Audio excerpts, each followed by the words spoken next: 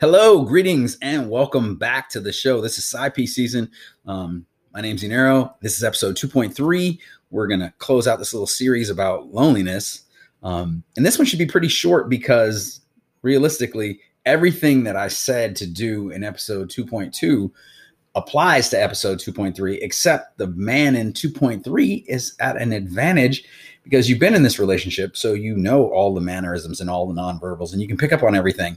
So you should be able to crush the active listening. You should be able to definitely interpret all the body language 100% effectively.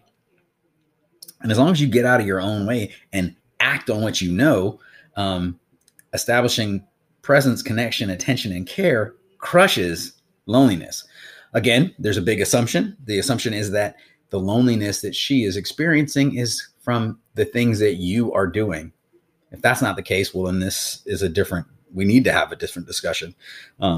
So that's a good lead into the disclaimer. I'm not a counselor, a therapist, a psychologist, a psychiatrist, none of the above.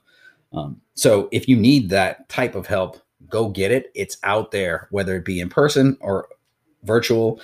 There's no shortage of professionals out there to help.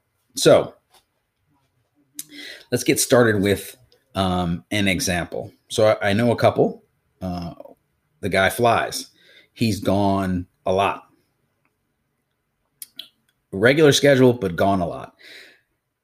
Their relationship is tip top. It's super tight. Why? Because when he's in town, they have a set day based on his schedule anyway. They pick a day and it's like this day, no matter what happens for these hours, it's me and you. No phones, no friends, nothing. It's the two of them. They go out, they're together, and not just together, right? So this is something that's very important that needs to be stated.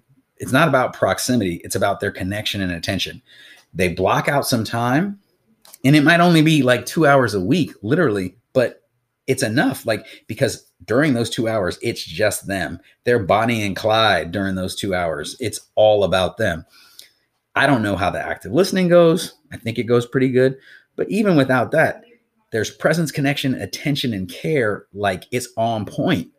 So there's no loneliness because loneliness can't really survive in that environment.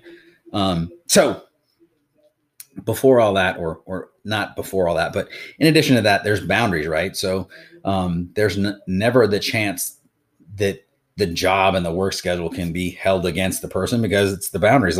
Listen, this is what I do for a living. It has to be this way. So that part of it, not to say that it doesn't cause somebody to feel a certain kind of way, but it is what it is. There's no gray area there.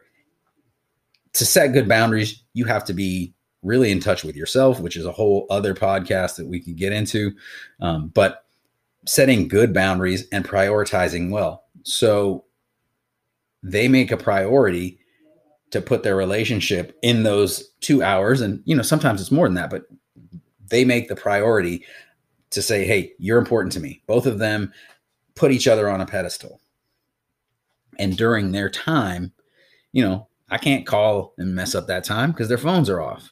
They're not coming to kick it with me because they're doing their time. Very important because connection and attention, presence, care, those are the things that they're exalting.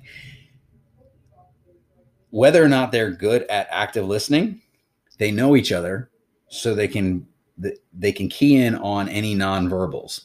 Keying in on the nonverbals hopefully would trigger you to go down the route of being an investigative reporter and really digging in there and trying to use that active listening to find out what's going on. Again, active listening is all about avoiding the yes/no questions in favor of questions that need a longer response, drawing out information, restating what you heard. You're trying to get as much information and make sure that you understood it appropriately. And then, getting or utilizing the data that you've collected to its best advantage, right?